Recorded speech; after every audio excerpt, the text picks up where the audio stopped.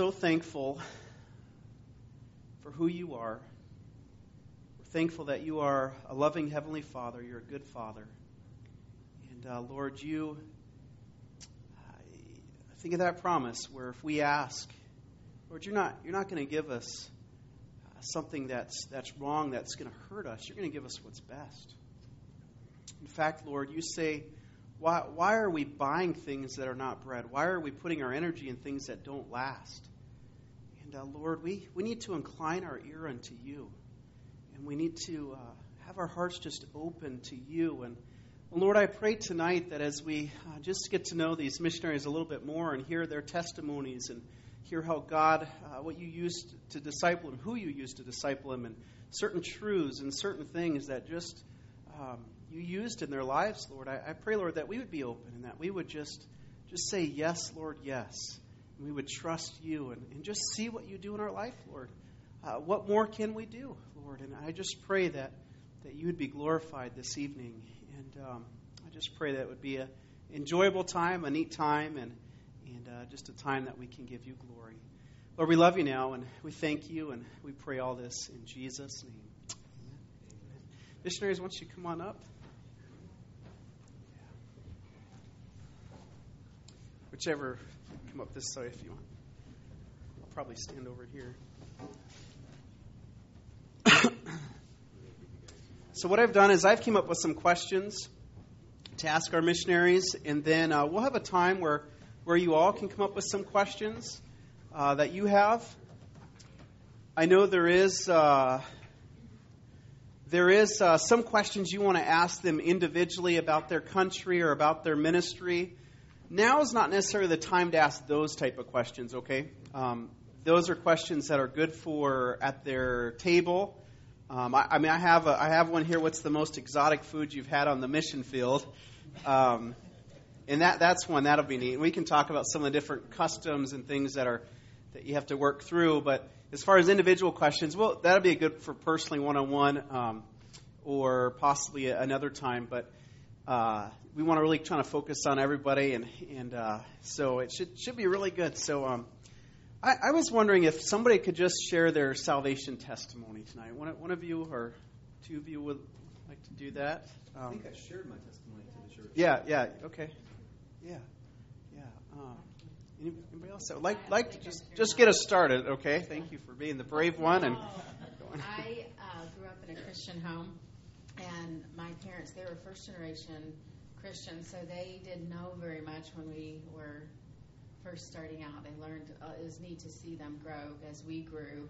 But I was in Awana clubs about the age of 7 when it's like a light bulb went off in my head. It's funny with a kid, you hear it, and then all of a sudden one day you think, wait a second, I don't think I'm saved. And you finally understand it. Amen. And so that night when the leader asked if anyone here was unsaved and wanted to be saved, I raised my hand, and during game time, she walked me through the plan of salvation, and I received Christ that night. And our church hadn't been in a habit of having invitations at that point, but my dad was very determined. He wanted me to go forward and tell the church that I'd gotten saved. And so I remember the Sunday I went forward and told the church, and it was almost like a little revival in our church, because kids after that, they started doing that too. It was really a neat experience, but it was exciting to know that was a time when Christ saved me, and then I got to be baptized, and I just praise the Lord for that, and all the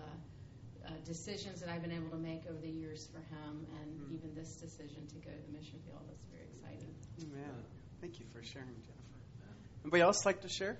You know, back in 1980, we had an evangelist come to our church by the name of Joe Shadowins. He's from Highland Park Baptist Church in Tennessee, and I never forget him. I was only a 10-year-old boy, and this guy did yo-yo tricks. I mean, he could walk the dog and all of the around the world, and so it really fascinated me. You know, as a 10-year-old, I said, "This is the coolest preacher I have ever seen." And so when he got up to preach, I probably paid attention more than I normally would have, and I thought he was awesome. And that night, he preached a message on hell. And, man, I was scared. And my dad had just been saved a year before, so we didn't have a whole lot of church time yet. night, went home, and my dad led me to the Lord in the living room of our apartment. Wow. Amen. Amen. Amen. How many? Oh, go ahead. I was saved when I was 5 years old, and even at that age, I think I learned to read when I was barely 4 because my brother was reading, and whatever he could do, I was going to do. And anything that had words on it, I was always reading it. And I brought home some of the tracts that our church had in the rack, and it had a purple one, like 7 Steps to Salvation for Kids. And it was Sunday afternoon, and I'm sitting in the living room, and I was reading it. And, it goes through the very basic plan of salvation. I said, okay, I'm a sinner. Okay, do this. Okay, I don't want to go to hell. I want this. And just there in my parents' living room, just accepted him from a simple tract. Even a church kid can use those. So. Amen. How many of you grew up in a Christian home? All right, so, okay. That's wonderful. Only one was not, and you shared your testimony. And it's interesting. We've asked this question the last couple of years, and it's I think last year it was about half and half. So it's very interesting. And there's so many blessings growing up in a Christian home. Maybe one or two blessings that really helped you that you thought and that was such a huge blessing to you, but also maybe even now as you look back. Anybody think of that? Having grown up in a Christian home. Having grown up in a Christian home. Sure. I think one of the biggest things that influenced my life was having family devotions. We did that every day, whether it was, when we were little, my parents would read out of sort of a children's book, and we would pray, and then later it would be a little more intense. But I think that really affected me. Also, my grandparents and my parents were missionaries. Not for their whole life, but for the time when I was a child, and I think that really affected me. It was a blessing. Good. Amen. How many others have had missionaries in your background? Parents, grandparents? Oh, okay, Sarah. Which family, or how was that exactly? It was my dad's grandparents were missionaries to Africa, and my grandpa was raised over there. Okay, cool. That's neat. That's really exciting.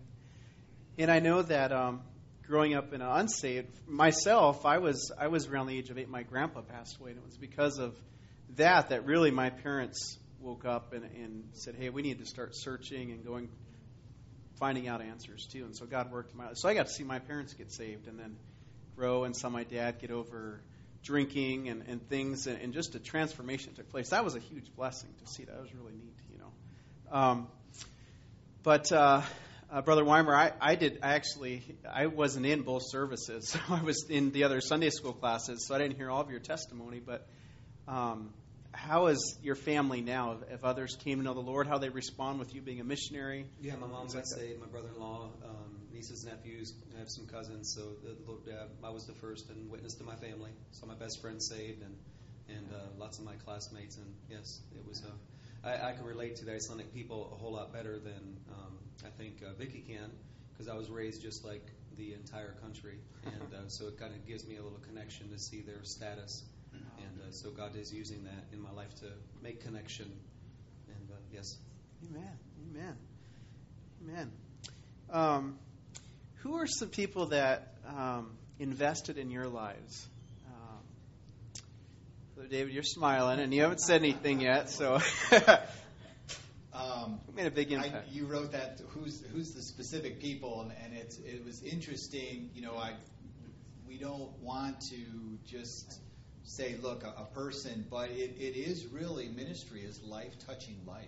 Yeah. And I mentioned a little bit last night in my testimony about the Wilds, and one man took an interest in me, and he just kept working and wouldn't give up. Mac Lynch, and ended up being my best man, and had a very valuable impact in my life, and that was very special for me. And he's just a normal person, just like the rest of us, uses the word, and just said, you know what, let's look and see what God has in His Word for both of us, and it was very special. Amen.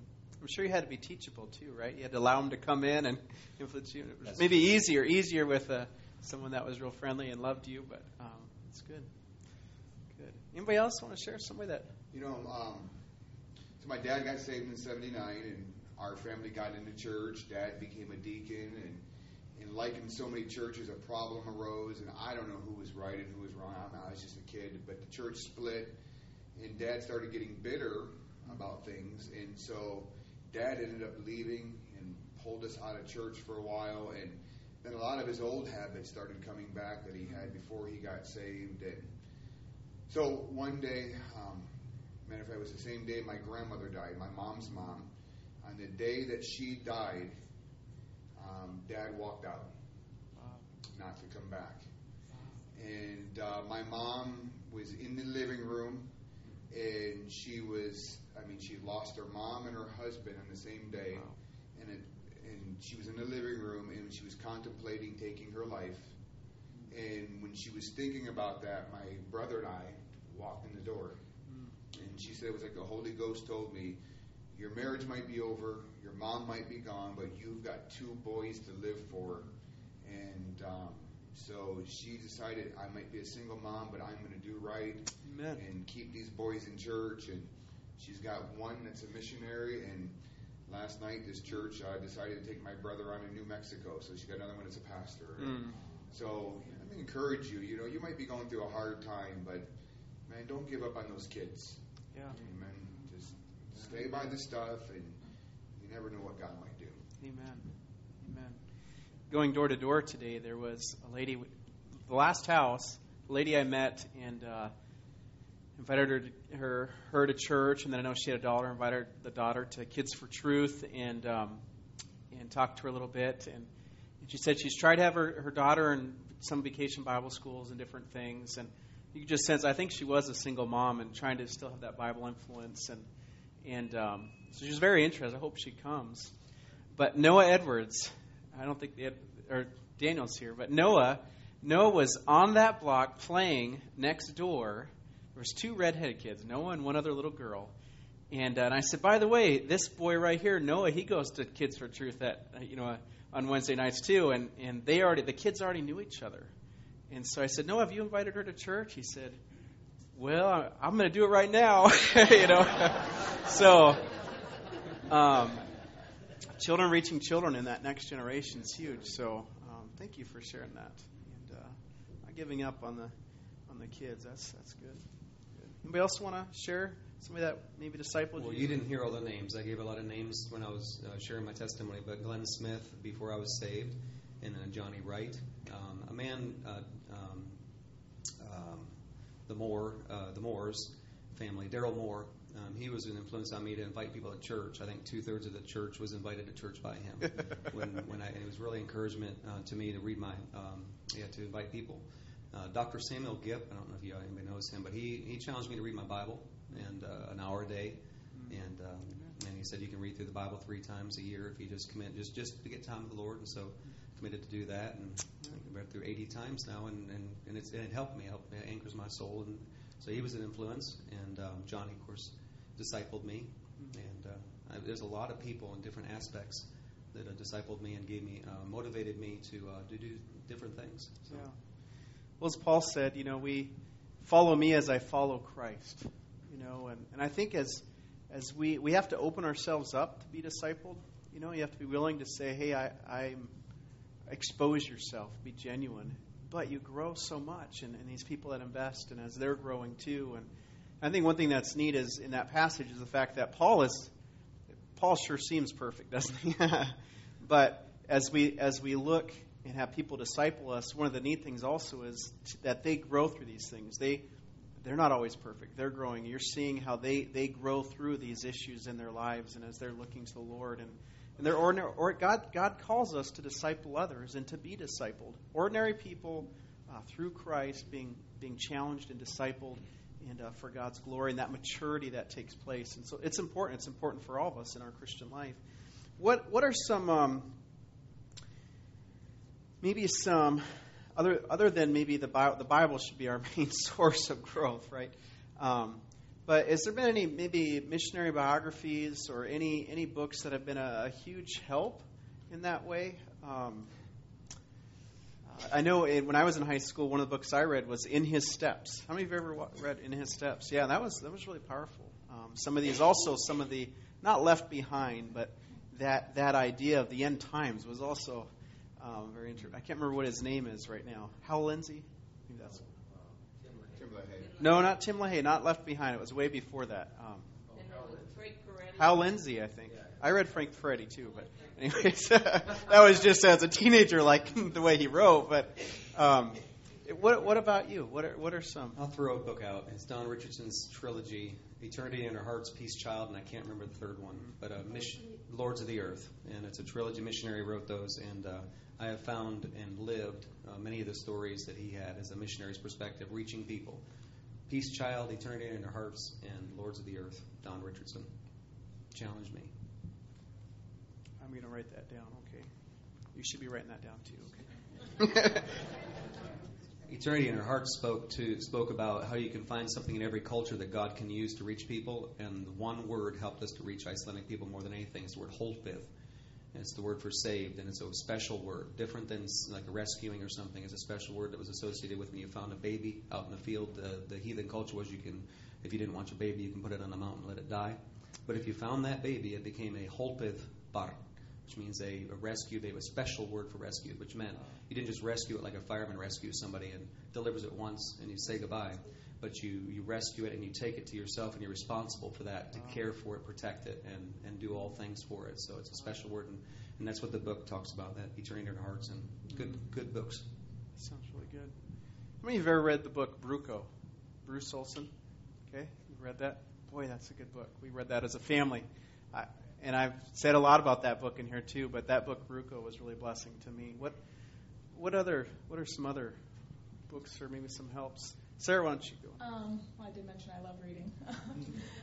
The year that I decided that the Lord wanted me to be a missionary, our pastor did a poster contest for the teenagers to do a missions-themed poster, and the missionaries would pick winners, and the prize was a missionary biography that we got to pick.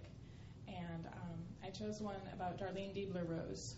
I don't know if some of you know it, that she was a missionary during World War II in the Indonesian islands in a prison camp, the Japanese, and just her testimony there. And that was really one of the things that kind of inspired me to realize, okay, I can be a missionary. And Fox's Book of Martyrs was another one that was, I don't know how many times I've read that through. Missionary, just the biographies about, Gladys Aylward and, Amy Carmichael, and those really inspired me to see what they were able to do in the countries that they served. It was really neat. Richard Wurmbrand, Tortured for Christ. And, Man, thank you. I was wondering if you were a good reader, starting to read real well at 4 years old. Yeah. Amen. One book I really appreciated was One Candle to Burn by Kay Washer.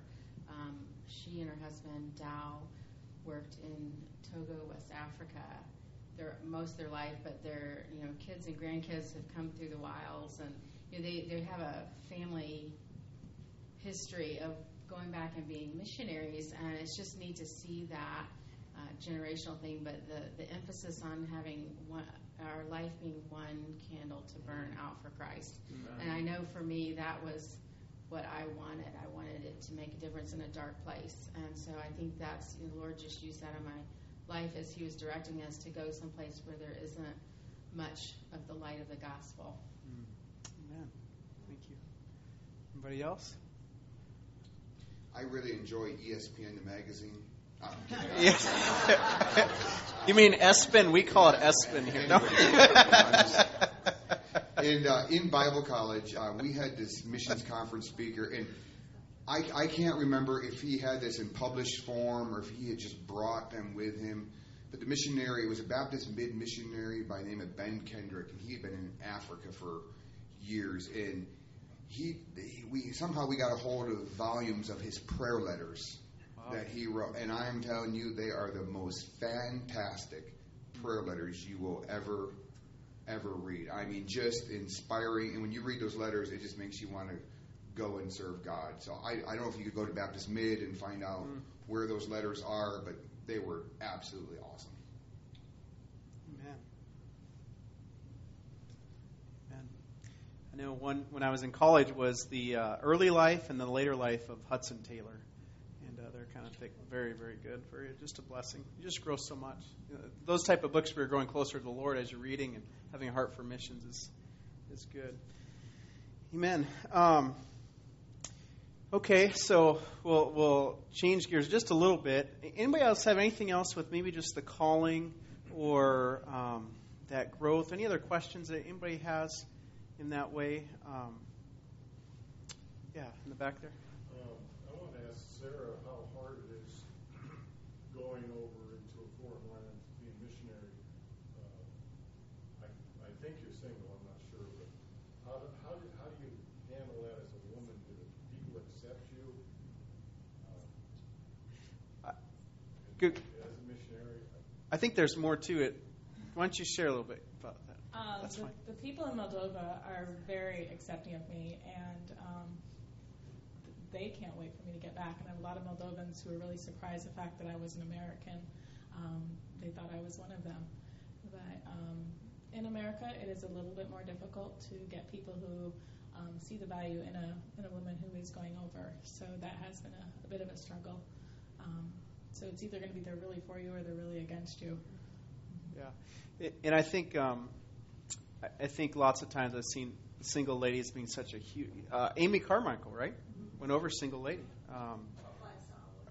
Gladys Oliver, yeah, and even the one you read earlier, Rose, Darlene Kibler Rose. She ended up being she was widowed, right?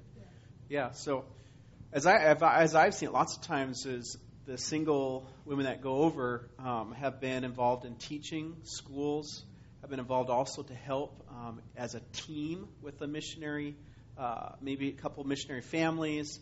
I've seen them help homeschool. I've seen them help with lady ministries. We have the Needhams. I remember the Needhams in Cameroon, Africa. Their children now are growing up, and they have a lot of their daughters that are single, and they're going out in the bush. And they have like the middle school boys going with them to protect them. It's funny, but so there's.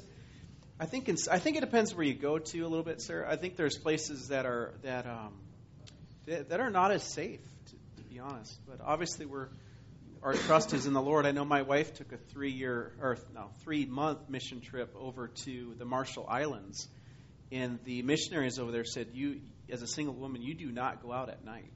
You just don't go out. You don't go shopping or anything. You just stay home because it can be kind of unsafe." So, but our trust is in the Lord, and there's a lot of so much. You know what? Who was it? I think it was Hudson Taylor. Hudson Taylor said, "You give me one single woman who's dedicated to the Lord." He said, "I'll take her any day over a married couple." Ponder that a little bit, and I don't mean that against any of you. Okay. It's a good thing there's an escape door here. Pastor, it's true. We had a single missionary lady work with us for 12 years, and she was phenomenal. I mean, she was a godsend, and she was our family in Iceland. And when she left our ministry, we had to downsize, and we could not continue the same way without her. The value of the single missionary, it's incredible. Yeah. We're trying to talk her to come to Iceland. Moldova, Iceland, it's both cold areas. And we had 3 couples come up to help us as well, and all were not involved and didn't help, and there were a trial. So I will take a single. I will agree with this missionary and say I will take one single missionary that's committed to God over a couple. Yeah, but I'll take a couple that's committed.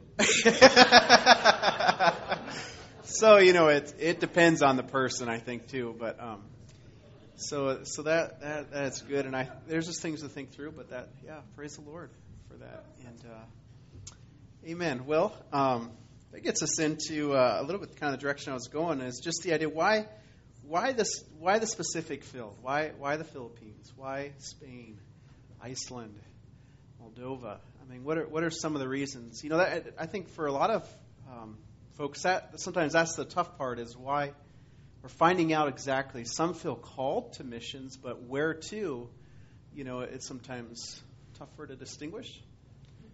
You can read these missionary books about China or whatever, and you feel led there, but you're not sure if that's more of an emotional thing, or sometimes I think, just working through that. How about for you? Well, in the Philippines, this is a huge draw. I can play center on the basketball team. The center. There's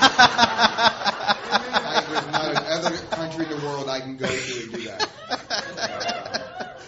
The Filipinos like basketball a lot, they too, love don't it. they? It's a national sport, and that's great. So, but on the serious side, it's amazing how God uses things before you even get saved. And my dad was a scuba diver, and we were up on the St. Lawrence Seaway, and he was diving, and I was running around on the beach, and somebody had left their hot coals on the beach, and I stepped on them, and when I stepped on them, I froze.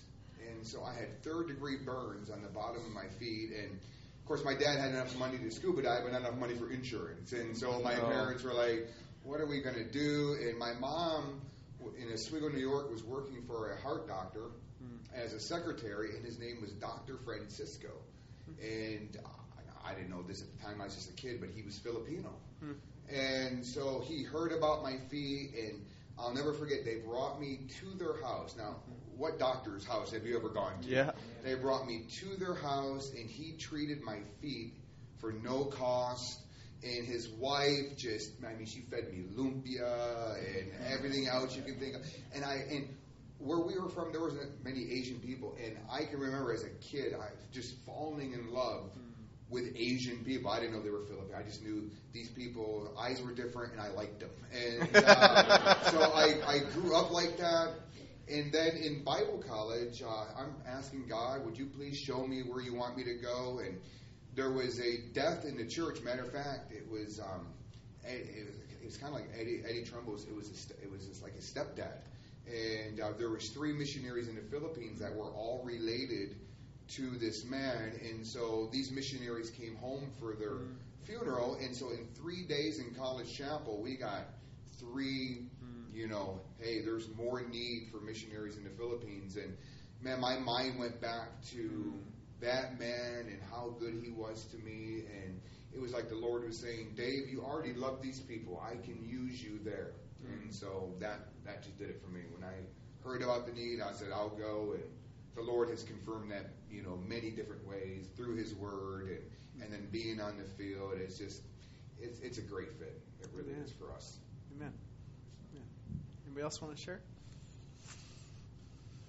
We're going down on the shore. There you go. It might be good to have everybody answer. It is interesting because I do remember specific points of time in my life when I was exposed to the Basque Country, and then for us, when God was really working in our hearts, we had a love for Europe, and I shared a little bit last night. We knew if we were going to do something this purposeful, I was in midlife, that we wanted to go someplace people weren't. So we started targeting directly in the 1040 window or around it, and we knew we wanted to go to an unreached people group. And then we started looking for a team and said, who do we know that's doing it well that we are a fit with? And between a couple teams that we just had been exposed to, we had actually seen each of them, we had seen their children, and said, yeah, you know what? The proof is in the pudding. We see the kids, how they're living. And from that, then God used some circumstances. One of them is sent out of where Jennifer grew up in her church in Atlanta. And then one came and said, hey, you need to take a mission trip with us. And Jennifer curiously asked, where are you guys going? They said, we're going to the Basque Country. And so from that, the Lord really cemented a lot of things for us because of that. And then now I can look back, and there's things that I've been reviewing about history of the Basque Country, and I remember learning that when I was young. The first terrorist group that I was familiar with, and different sports, and go, oh yeah, that's the Basque Country. And the Lord had been putting those seeds in all along. Amen. Okay, for me it was a 5-year journey. I was saved in Iceland, so and of course was discipled there and started to preach there, and so it was connected to the people, obviously the country, and everybody thought I was going to come back to Iceland and work and work back in Iceland. It was the assumption by everybody, and I would answer to people when I was in college. I would tell them, and when they asked me, "What are you going to do?" I'd say, "I'm going to go back to Iceland as a missionary." And then I met my wife, and or my future wife. We were just dating. She asked me about Iceland. Of course, I told you about the interview. She said she wouldn't date anybody that wasn't going to be a missionary. And, of course, I told her I was going to be a missionary, and then I said Iceland, and she said, are there people there? So we went and had this whole conversation. And at the end of the conversation, she said to me she'd be willing to go to Iceland with me if I knew that I had God's Word on it. And then, of course, that got my attention. And because I can go to the Bible, and whenever, I don't doubt my salvation today, thank God, but when I was first saved, there were some times when I was growing in the Lord that I would question, did I do right? Did I trust the Lord? And I have verses that God showed me as I read through the Bible that there were assurance verses, 1 John 5:13, there were a bunch of verses, Matthew 5:25, all kinds of verses that I can anchor my soul in that. And the same thing with going to Bible college. I saw in the Word of God that God wanted me to go and prepare to do this work that I begged Him to let me do. I wanted to be a preacher, and He showed me that in the book of Amos and the book of John. So I can go through and find a lot of it. And of course, when I was in Bible college, God gave me many verses of assurance. And so she asked me, "What's my anchor for going to Iceland?" And I said, "Wow, that's a good question." And I took a step back and I thought, that's a real powerful question. Do I have God's Word on it? And I went home that night after my wife, she was a real good challenge to me in many areas. And I called my pastor and I said, "You pray for me. I'm gonna open my Bible and I'm gonna read. I'm gonna pray. I'm gonna fast until I see where God wants me to go to Iceland." And it was quite a while, but finally God showed me in Luke 24:47. It was chapter 24 actually, and I saw clearly not just God's will that He wants Iceland to have a witness, but it was my calling in life, and that's what I anchored my soul in. And He's given me many other passages to anchor my soul in. So it's a 5-year process, and I surrendered. I'll tell you a funny story. I surrendered to every mission field in Bible college. When somebody would come, I'm serious. I had a burden for everybody that came through. They tell about China, and I'd go to the altar and say, "God, send me to China. God, send me to Africa." I memorized a lot. I like memorizing Scripture. God gifted me in that area. And I memorized several books through college when I was in college, and I got some scholarships for memorizing books of the Bible. I thought God was going to send me to a mission field where there was no Bibles legal, and I would go in there as a living Bible and be able to have the Word of God. And and people would come in and tell me about countries where you couldn't bring in Bibles, and I'd surrender to those. And Alaskan, I surrendered to everything. But I wanted to go somewhere, but God showed me in His Word and nailed it down for me, and He's held me there with those passages. My wife would probably testify to the same thing.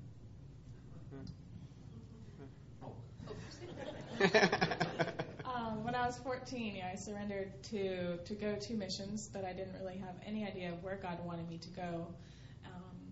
As the time passed through college, I knew He wanted me to work with children, specifically with orphans. He just laid that upon my heart to start an orphanage ministry, to be able to adopt some. And God, He hadn't shown me anything, and I got through my first year of teaching, and I said, "Okay, God, where do you want me to go?" Nothing has shown up, and you'll see it in my presentation. But the next day, I'm over at some friends' house, and they said, "Hey, we're going over to Moldova on a missions trip. You should come join us." I was like, "Okay, God, I'm listening." And so I went, and I was in the midst of a move and the end of the school year, and I really hadn't really studied either the country or really prepared my heart for it. And I was just accomplishing and going through, a 12-hour day working in the clinic and the services and everything. And I really never even stopped to listen to God until the last day. And it just hit me. I was like, "God, this is where you want me to be." And when I came back, I was able to give a presentation about the trip to my home church, and then my church is in Washington. And my former pastor, Pastor Cleghorn, I finished the presentation, and he says, "So, when are you going over to move over there?" I was like, "Oh, really? You know about this too, huh?" And so I was able to go the next year, and it was kind of a struggle. I knew God wanted me in missions, but for the first time in my life, I had my perfect little life, my perfect little home, and I really liked America. It was comfortable. And, my furniture matched. And for living in a Navy home, and we moved all the time, my furniture and my pictures and my curtains all matching, this was, amazing. I said, "God, I really have to give up my perfect little house?" And I went the next year, and I knew I couldn't just be, teaching during the school year and going in the summer. That wasn't going to fit. That wasn't what God wanted me to do. That really wasn't what I wanted to do. So I surrendered to be full-time and to go to Moldova. And just more and more people were saying, so we know you're going over there. I'm talking to my pastor in Missouri, and he says, well, I've known for 3 years. Wow. And just reaffirming it. And then the people over in Moldova, they say, we know you're supposed to be over here. When? They're still asking me, when are you coming back? And just God was able to use even the things that I was teaching my students. The verses we were memorizing at the time, the Bible stories. I'm like, God, you're telling me in this too. Okay, I get the message. And it was really neat how God just moved everything to work together. And like I told the teenagers, God wants you to do something when it is your every waking thought. You wake up with that thought on your mind, and you want to do it. And, that is what you cannot stop thinking about. That's your last thought when you go to bed. And that's how it was with Moldova. I knew that that's what God wanted me to do. And I can't wait to get over there. Amen. Well, thank you. Let's have a fun one. Let's get to that fun one, huh? What's the most interesting food you've eaten on the mission field? And maybe there isn't anything in the field you're at. I don't know, but what do you think? Okay, I can say mine. There's a few things. Okay, let me just explain first. We don't eat this all the time. In the winter months, in the Viking culture, there was a time when it's called Thorblot, and they would eat the leftover pieces that they had. Anyway, so probably the strangest thing, I wasn't going to say that one. The strangest thing is the pickled unmentionables of a ram. Okay, but the grossest thing is something different. So it's not too bad. Wow, that's embarrassing. Okay, there are a couple other weird things like boiled lamb's head. The children love the eyes and the tongue, but it's actually just tastes like lamb. It's not that bad. Or they make a jam out of the eyeballs. It's a kind of gooey, but it's okay. Eye jam. Yeah. Of course, they eat caviar, but it's not fancy caviar. They just take the fish and and scoop it out. So that's yummy. Also, horse. I'm sorry, Rosa, but we eat horse. I don't buy it because I have a horse lover in our family, but we do eat it because we're served it sometimes. But the grossest, the most disgusting thing that I've had is the fermented shark. They catch them, of course, and then they bury them. In the old days, they would ferment them by urinating on them for a few months. They say they don't do that anymore. I hope that's true.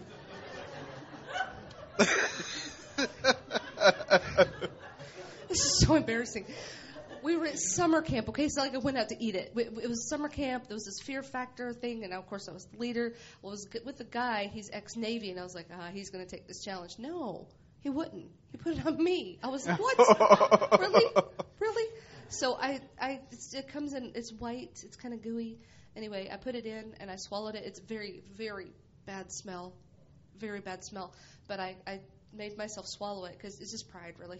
Couldn't lose. But it was so bad that my esophagus actually ejected, climbed back up out. And 3 times that happened. Yeah, but I got the points anyway for my team. So the 4th time it went down the hatch. No. I didn't eat it. Well, that's interesting. Do they in Iceland? Is this some of these things given as really something that's really good, something that in that culture you need to eat? Unfortunately, we had our neighbors, and when I first moved to Iceland, I went to my neighbor, knocked on his door, I told him we were new to Iceland. I need somebody to help me learn the culture. The wife did not speak any English. The husband spoke English because he worked on the base, and so she was from the deep country, and she made a very country thormatur, it's called. And it's all that stuff. And they invited us to have a formal meal. I nearly vomited when I walked in the house.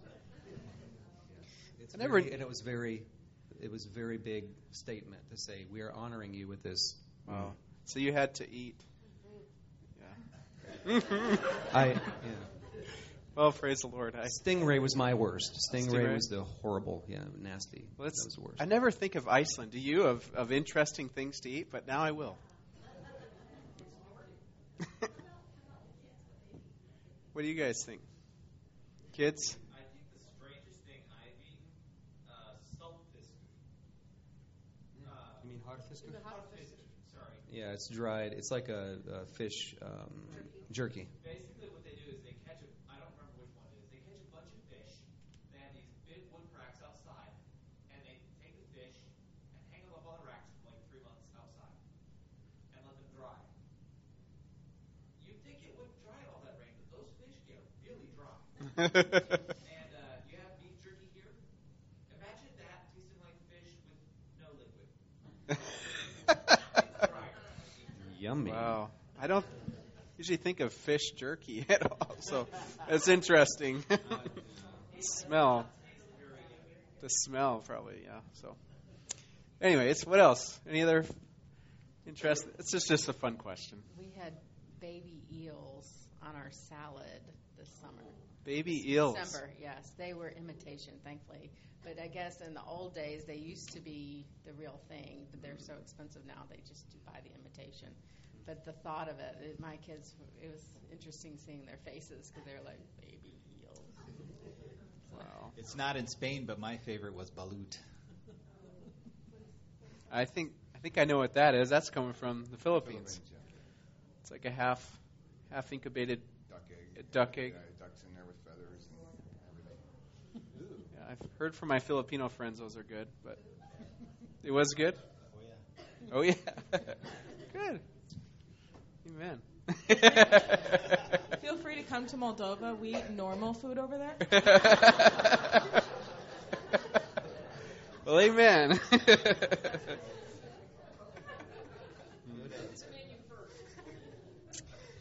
That's good.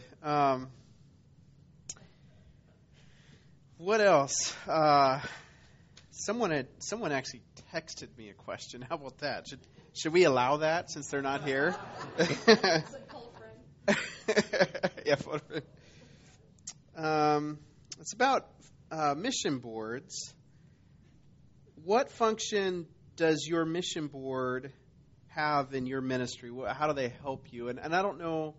Does everybody have a mission board? I don't know. You're under a local church? Local church, okay. And you guys are with Baptist World Mission. Baptist Missions to Forgotten Peoples. Okay. All Points Baptist Mission, which is, they're not technically board, it's out of a local church. Okay. So the question was again, I'll answer it first, I don't mind. How does your mission board help you? What are some of the ways that they help? What are some of the functions? Just helping. So we skipped over a few questions that I had here, but when a missionary is called to a field, they need to get support. They need to get financial support. They need to get the prayer support. They need to just make contacts with other churches, or it can be individuals. So we call that deputation when a family or an individual goes. They go to different churches, so they're on the phone a lot, calling, trying to set up meetings, and hoping these pastors call back, trying to set up with a lot of people they know, and then they're on the road, and they're on the road to get that support, and it can take time. And I've seen some people do it really quick. To me, a year and a half is super amazing quick. 2 years is still very quick, but the average is more 2.5, 3, 3.5. It can take a while. Am I right in speaking that way? I don't know. I'm sorry. Which question? Sorry. The question about the mission board, I can do that one. Okay, give me 1 second. We'll get to that. I want to explain a little bit so we can understand mission boards. So anyways, it takes some time to get that support, and sometimes your mission board will put an amount. So you're trying to figure out. So the Philippines might be a lower end financially, how much it takes. Depends where you're at in the Philippines, probably. Not so much anymore. I know that Seoul, Korea is very, very expensive. And so lots of times a mission board can put an amount kind of for cost of living, for ministry. And so you're going around trying to get that. And often the question that's asked is, what percentage are you out of your support? Which could be, whatever that might be, 50%, 75%, wherever they're at. So when they get that amount, then they go, and usually they're over there lots of times, not always, but it seems like they call it 4 or 5 years. It's typical. It's not always that the case. And they'll come home, and we call it furlough. Furlough is a time where you report to the churches that are supporting you, so you'll let them know what's going on. And as Brother Weimer said, it's really nice that churches are going there to see. That's where you get a full report, really. And so some of the helps that mission boards can be, or you can your local church, but let's go with the mission board. Okay, our mission board first. Pastor Kaminsky wants to know that the money they put in the offering plate that you guys send to us, you put it in the mail, gets to us. And so one of the big roles of our mission board is to not embezzle, but have a good name to make sure that 100% of the funds that come from the sporting church gets to the missionary. And so in my opinion as a missionary, that was the first thing I was looking for, impeccable name, a good name as far as handling money. And to this date, BMFB has not embezzled money, thankfully. And I'm very grateful for that. So they kind of help us with that area. As far as getting to Iceland, we've never had really a missionary go to Iceland. And so a lot of the information they don't have. I mean, it was kind of a big blank in that area. And so they didn't really do that. Your mission boards can help you as much as you need or as little as you need. And I had a lot of world experience. I didn't really ask my mission board a lot of questions as far as my needs. I could travel. We were trained well in college. So our mission board didn't, they can do all of the stuff that you need to do, help coordination, help you make it a video, help you to find some contacts. But at the time, God opened up some doors, and our mission board didn't help us a lot on the deputation side.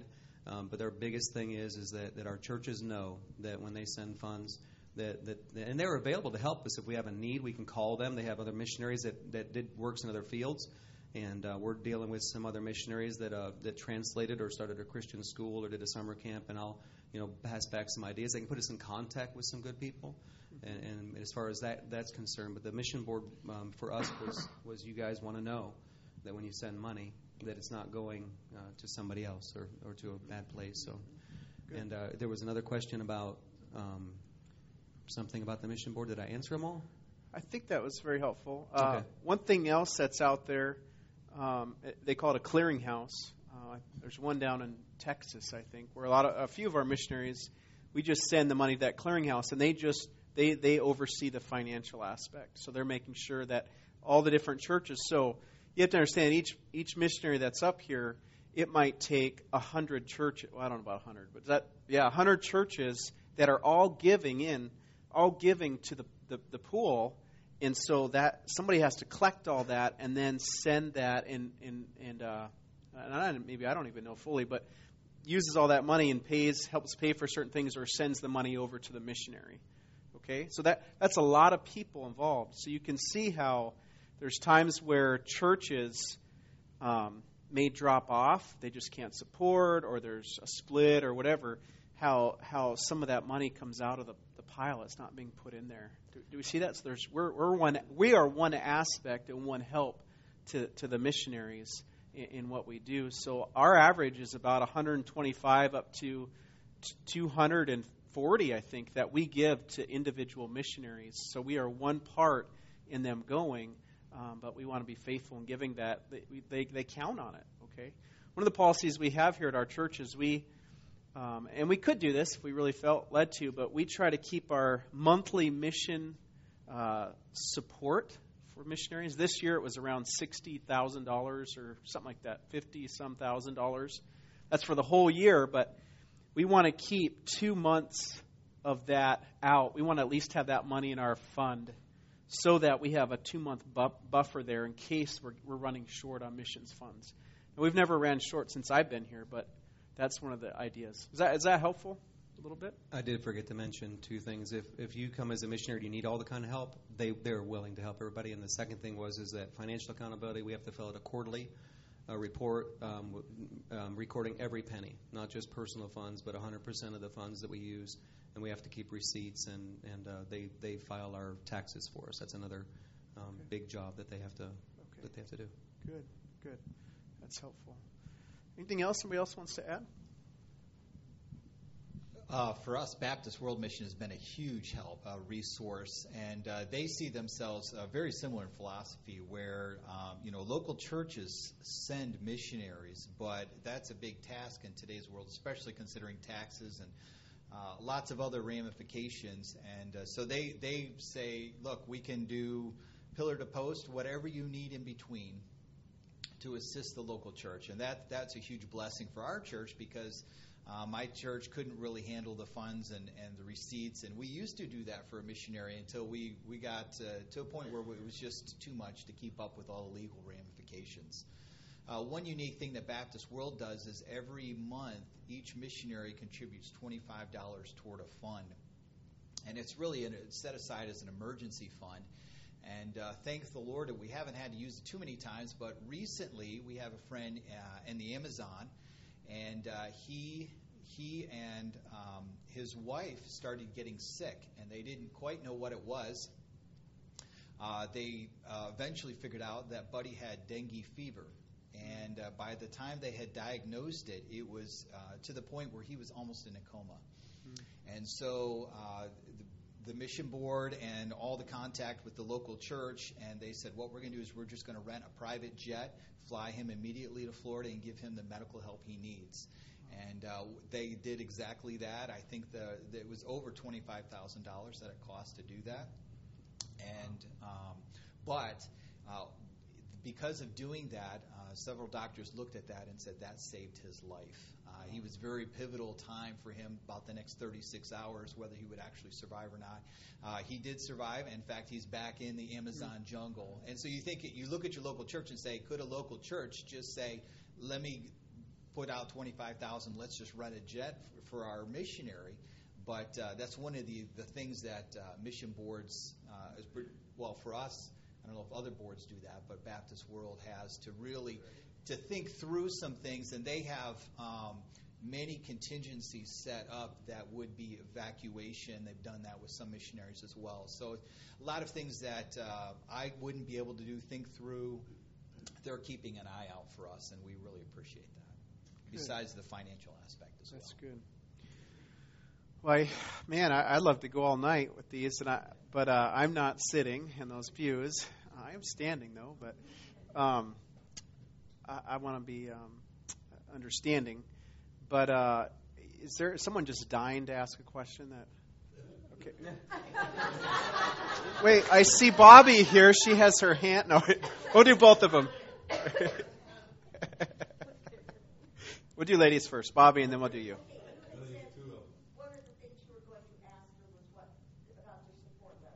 Oh, support levels. Okay. Support levels, and we'll get to earnings. Was that yours too? No. Okay, good. We're about 75%. Okay, 75. 51%. Amen. Mine's not so simple. We've been on the field, and we have $750 lower support now. We've been there for 16 years, so we've had some attrition. So I don't have a percentage on it, but we also have projects that we're trying to raise money for. So it's hard to nail a percentage on it, but we need to raise $750. We had a church that supported us for $500 a month. That's a lot of money. That's a rarity.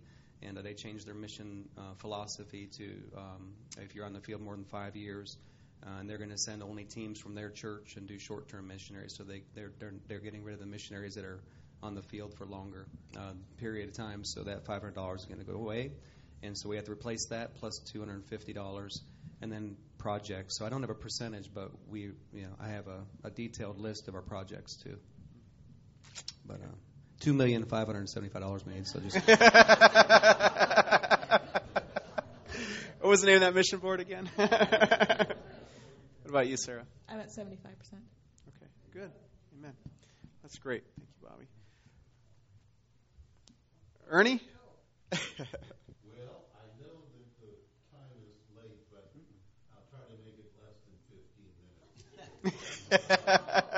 Oh, no. Yeah, I heard that.